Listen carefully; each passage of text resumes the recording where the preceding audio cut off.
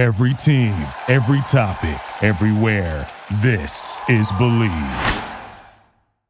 Hello, everyone. Welcome to the Believe in Bengal podcast. Yours truly, Solomon Wilcots. Right now, I'm joined by former NFL tight end Clay Harbor, also a contestant on The Bachelor. So I'm sure you all remember this, brother. Clay, first of all, how you doing, man? Good, man. You Good to be on here enjoying the with you. sights and sounds of Super Bowl 58 on Radio Row? Man, I never got to play in one of these, but it's just the atmosphere here, you know, being around all the old guys, seeing the old teammates and coaches, and just feeling that energy. You know, the energy, because everybody knows the game's coming up, and the networking, everything out here is just great.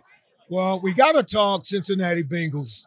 And we got to start first with the wide receiver room. We're going to get to the tight ends in a minute. Yeah. But look, it looks like they could be breaking up the trio of receivers.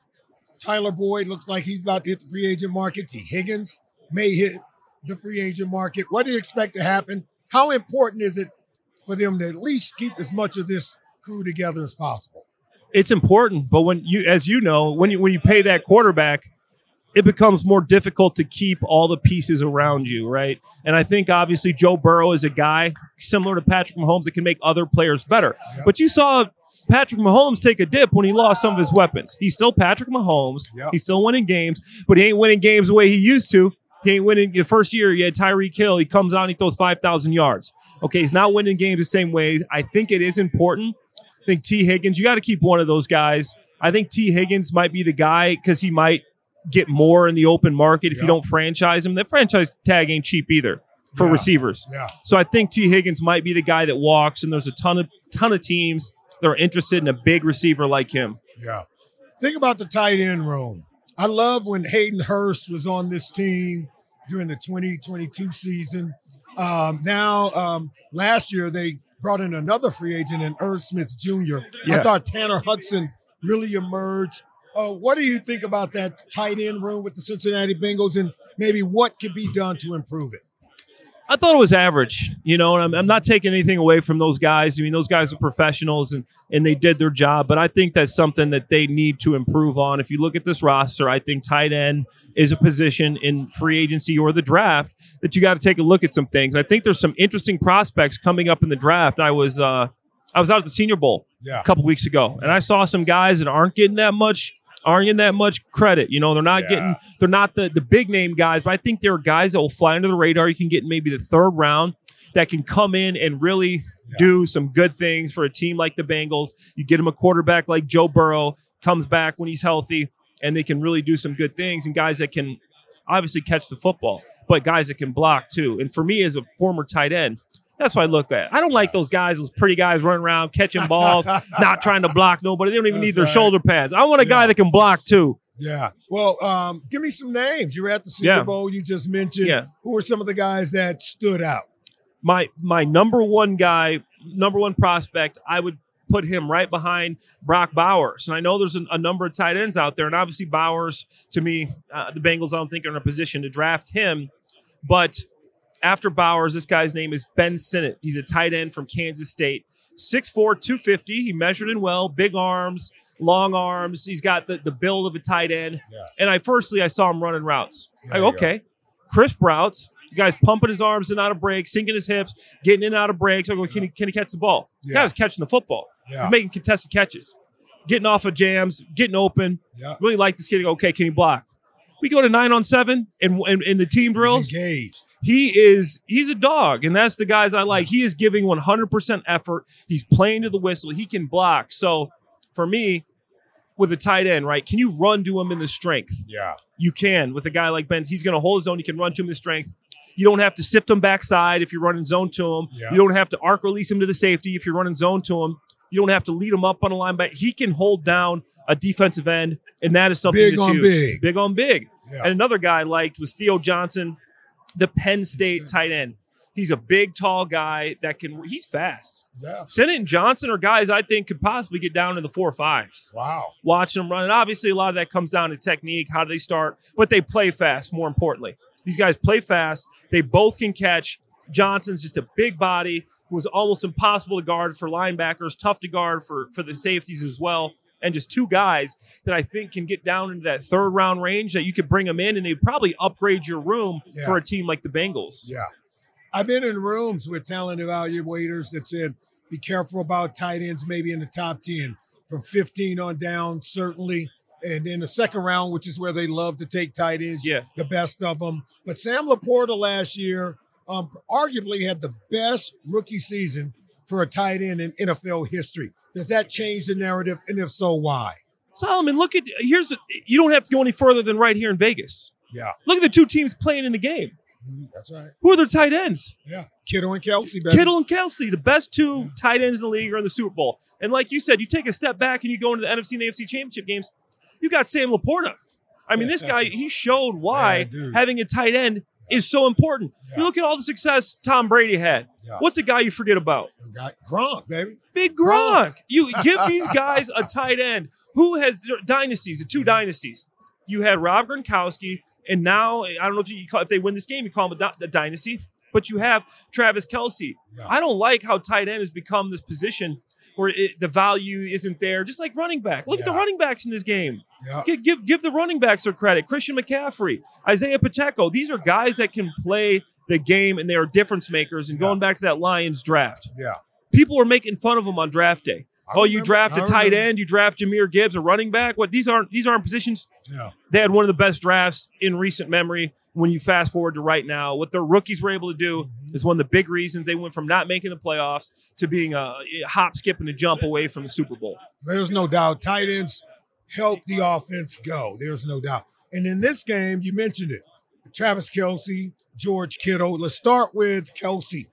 How has he been able to stay so productive despite an 11-year career? He's still playing as well as he ever has. I met Kelce before he was even in the league. His brother Jason played on the Eagles. Obviously, I was drafted by the Eagles, and next year Jason was drafted. It's crazy. He's still playing. I'm waking up with back pain. He's still taking on middle linebackers. No, it's crazy. But the thing about Travis, he's a meticulous guy that takes care of his body first and foremost. But the thing about Travis that I think is so special, you watch him, he's just so good in zone.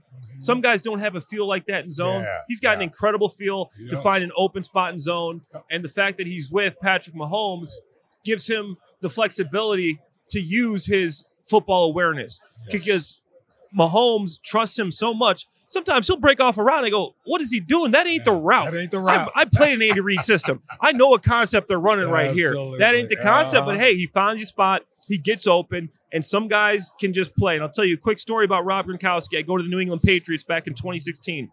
One of the big things I was excited about when I signed with the Patriots, I go, I get to see Big Gronk. I get to see why. I get to pick his brain and see why he's so good. One play, we're in training camp. I see Gronk. He makes a decision. It wasn't exactly what he was supposed to do, but he gets open on a deep in route. He cuts it down, throttles in his zone.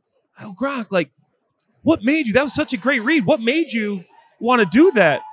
I'm thinking, I'm expecting some analytical, profound answer. He goes, Gronk, he's a big dumb animal in the best way. I know what you mean. He's like, hey man, I just saw the guy there and I just wanted to get open. He could just play. He just gets open, and that's what I can say about Travis Kelce. Travis Kelce's also very good against man, very good with contested catches, but the guy just knows how to get open and catch the football. Travis Kelce, also a former quarterback. I think he has a sense of where the soft spots are in zone, how to work the leverage and man coverage. The key thing is his quarterback reads him the same way, so they have this great feel and great chemistry. I want to ask you about George Kittle. And what really do you think will help him to be able to make a statement in this game in Super Bowl 58? Well, Kittle's that guy that, like I was talking about Ben Sinnott, he's a guy that can do everything, right? Yeah. So he's a guy, Kelce isn't the guy that's going to sit on the front side of a zone scheme and take advantage, take care of a defensive end. Yeah. George Kittle's just as important as Trent Williams. He's as important as anybody in this running scheme. You're going to see a lot of big personnel out of San Francisco because I don't think the Chiefs are good against big personnel, the base package. Their base package, they're 29th in the league. The Chiefs are against the run, against zone schemes, zone runs. They're 25th in the league against zone runs. That is what the San Francisco 49ers do. That's right. Kittle will make some plays in the run game or the pass game. You're going to see that. But what also you're going to see is Kittle is going to open up some lanes for Christian McCaffrey to run through. And when you watch the film, they show the replays. Make sure you watch George Kittle, because that is where he creates a ton of value too as an all-around tight end. He is the best tight end in the world right now. Obviously, receiving tight end Travis Kelce, by far and away, most receptions in the playoffs in NFL history, third most touchdowns in the playoffs in NFL history. Can't take anything away from him. But George Kittle, as an all-around tight end, the guys I like to watch. The guy is going to go out there and catch a 20-yard pass. He comes back the next play, and he blocks his zone, blocks a defensive end, can block power, can do a lot of different things. And that's why I think the value of George Kittle is so special. And I think we all remember George Kittle in the NFC Championship game, crushing block on Aiden Hutchinson and laughing while doing it. Yeah. And it was very dominating and I think very illustrating of what you're talking about. I want to ask you about the game, Super Bowl 58. Who's a winner and why? Man, that's a tough question. I think this one can honestly go either way. I'm leaning Chiefs, though, and I'm not just saying that because Andy Reid was the coach that drafted me. Love Coach Reid. Nothing but good things to say about him, my time in Philly. But I'm taking the Chiefs, and one of the big reasons why is Chris Jones. Chris Jones had 85 pressures this year. He was fourth in the NFL. And every other guy in front of him, the top three, were all edge rushers. He's doing this from the middle of the defense. Pressure in your face if you're a quarterback is tough to stop. Yeah. Tough to throw the ball. So to me, Chris Jones plays a big role in that. I think Steve Spagnuolo is such a good defender.